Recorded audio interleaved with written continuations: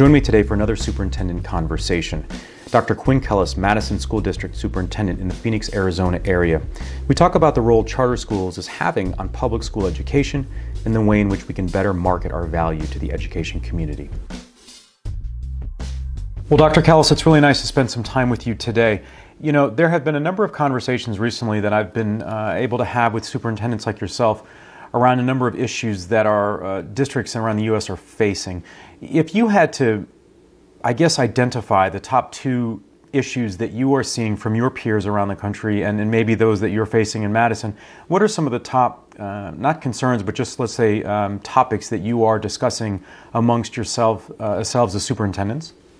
Here in Arizona, we have some, I don't think we would call them unique challenges, but they're certainly prevailing conversations that we're having with the superintendents throughout the state. And as the 49th on the list of school funding, we have had that conversation for many years, but it continues to be an active one. So student funding, per pupil funding is definitely a big one. Another challenge that we in Arizona talk about, because I think Arizona has been identified from time to time as being ground zero for the charter school movement. And Arizona continues to navigate through that transition of sharing the field of education with public district, public charter, private charter, and private schools. So those are very dominant conversations that we're having right now. Tell me a little bit about what you think the rest of the country can learn from Arizona and the ground zero status regarding charter school integration. Having this opportunity, many would call it a challenge, that we, I guess, would call it as an opportunity, is looking at really what is best for students. I think it's important to keep in mind that no one entity has everything for everybody, and that there are opportunities for students to find what meets their needs elsewhere. I think what has been an ongoing challenge and discussion with us is while there may be opportunities for everybody, should there be duplicative or multiple layers of the same offerings in the same neighborhoods? And I think where the funding gets thin, particularly when a public district is finding that their funds are running low from state funding, and then another state-funded charter opens up just across the street. So I think the challenge that we face, and that we would extend that conversation to other states, is to just be very actively engaged in the process of determining where charter schools should be opened, what kinds of charters, how can they, both districts and charters, work compatibly together without draining the system unnecessarily. And I would imagine that you and your districts in Arizona have become that much more savvy and aware of the way in which we can market the message of the schools in a given community to draw, hopefully, noted attention from prospective students and their families. How has the marketing or the communication of the value proposition of your schools changed through these transitions? It drives our everyday conversations. When we look at marketing and student enrollment, those are pretty much in the same conversation. Perhaps our district might be a little bit unique. We feel like we are being more aggressive than our peer districts might be, but we have hired a marketing firm for that very purpose of showcasing the district and the various signature programs that we offer. Many of those signature programs were developed for the ideal purpose of attracting enrollment. Yes, we want to be an A+ district. We want to have what's best for our resident students, but we also recognize that we would not be able to survive if it wasn't for ongoing marketing of our programs. Madison district, right now we're sitting at over 50% of our students are from outside of our district. They are open enrolling into our district. And just to put that in perspective, it's my understanding that the next highest district is 14%. Wow. And so we feel like we have a good thing going as far as attracting students, but at the same time, we feel like our bread and butter is from student choice coming to our district. Take us behind the scenes a little bit, Dr. Kellis, when you think about the ways in which you've had to attract prospective students, both in trying to respect the needs or the request of the student base as to what they want to see, what their families want to see, opportunities, signature programs, and then balancing that with the rigor and relevance of the content and the curriculum that as a leader you have to have integrated in. How do you balance that conversation, and what kind of learning opportunities did you have to have as a leadership staff, your faculty staff, so that you could have these conversations without people, I guess, being naysayers to a world where we have to be very mindful of attracting a student in the ways in which they would like to learn and through the methods that are current? We definitely wanted to offer signature programs that were attractive. We did not want to just offer the same thing that's offered down the street. Being a district school, we felt like there are some expectations when families enroll their child. They certainly want a high quality experience. They want access to rigorous curriculum, but they also want a well-rounded experience. I know that there are other districts where it's all about the school label, or it's about getting the academics on par at a very high level.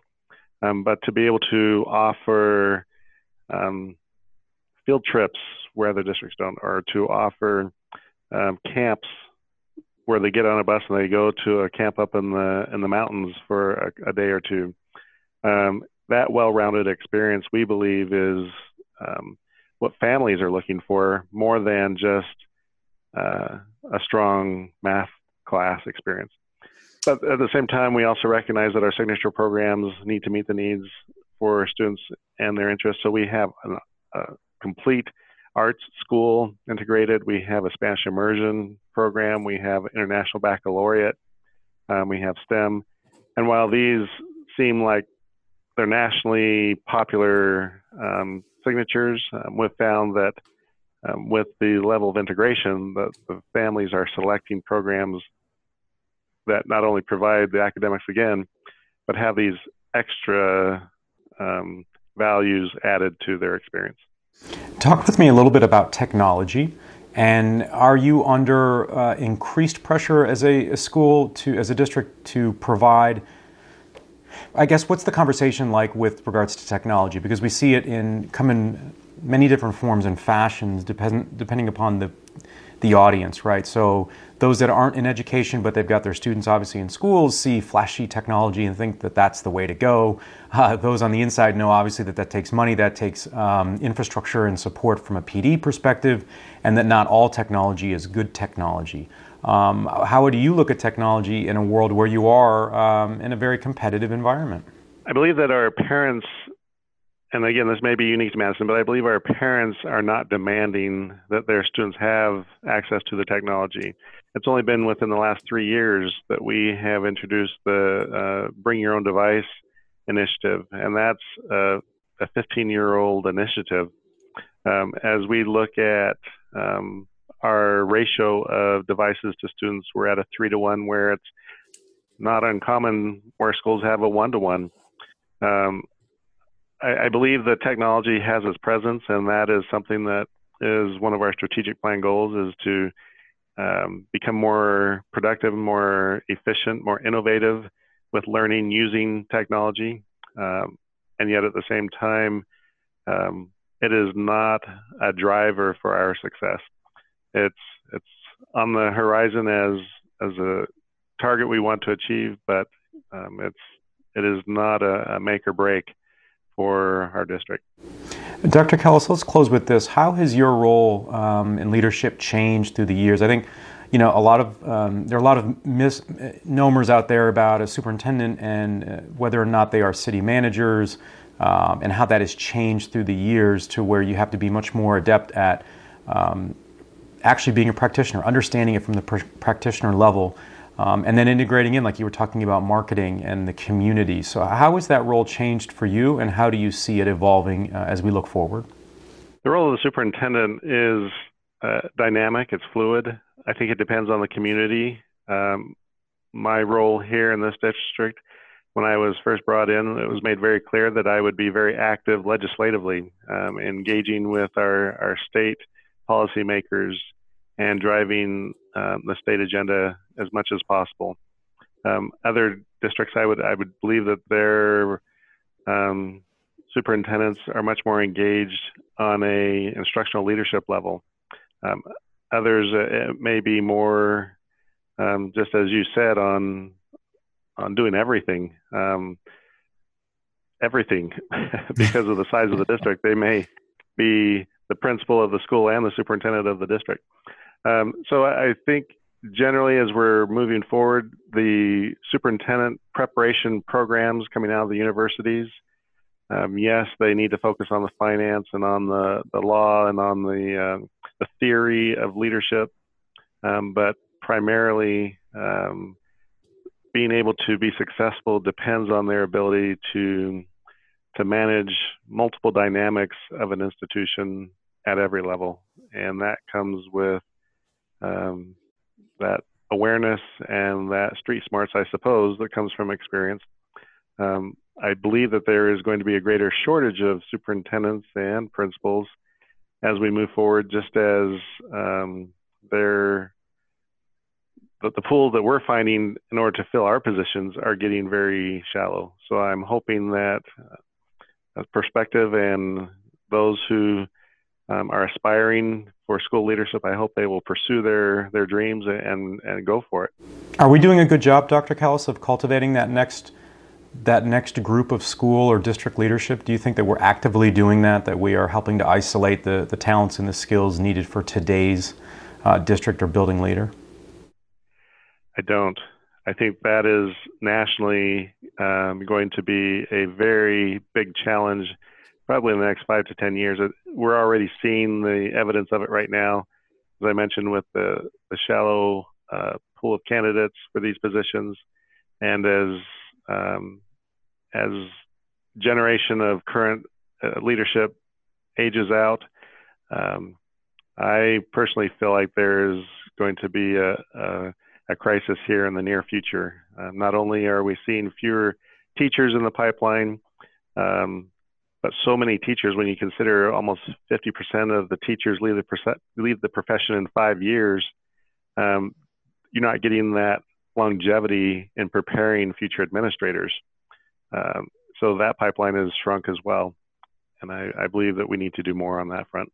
Well, I appreciate your candid nature with that. I think I agree with you that it's a conversation that we need to continue to have, not only to identify the next group of leaders out there, but to do so in a way that supports the profession and makes it attractive as well. I think that's sometimes something we miss, that maybe we can all learn from your district and those in Arizona that are in a much more competitive environment, is the way in which we communicate our value proposition, not only from the curriculum to the programs, but to our leadership as well. Well, Dr. Kellis, thank you so much, and continued success.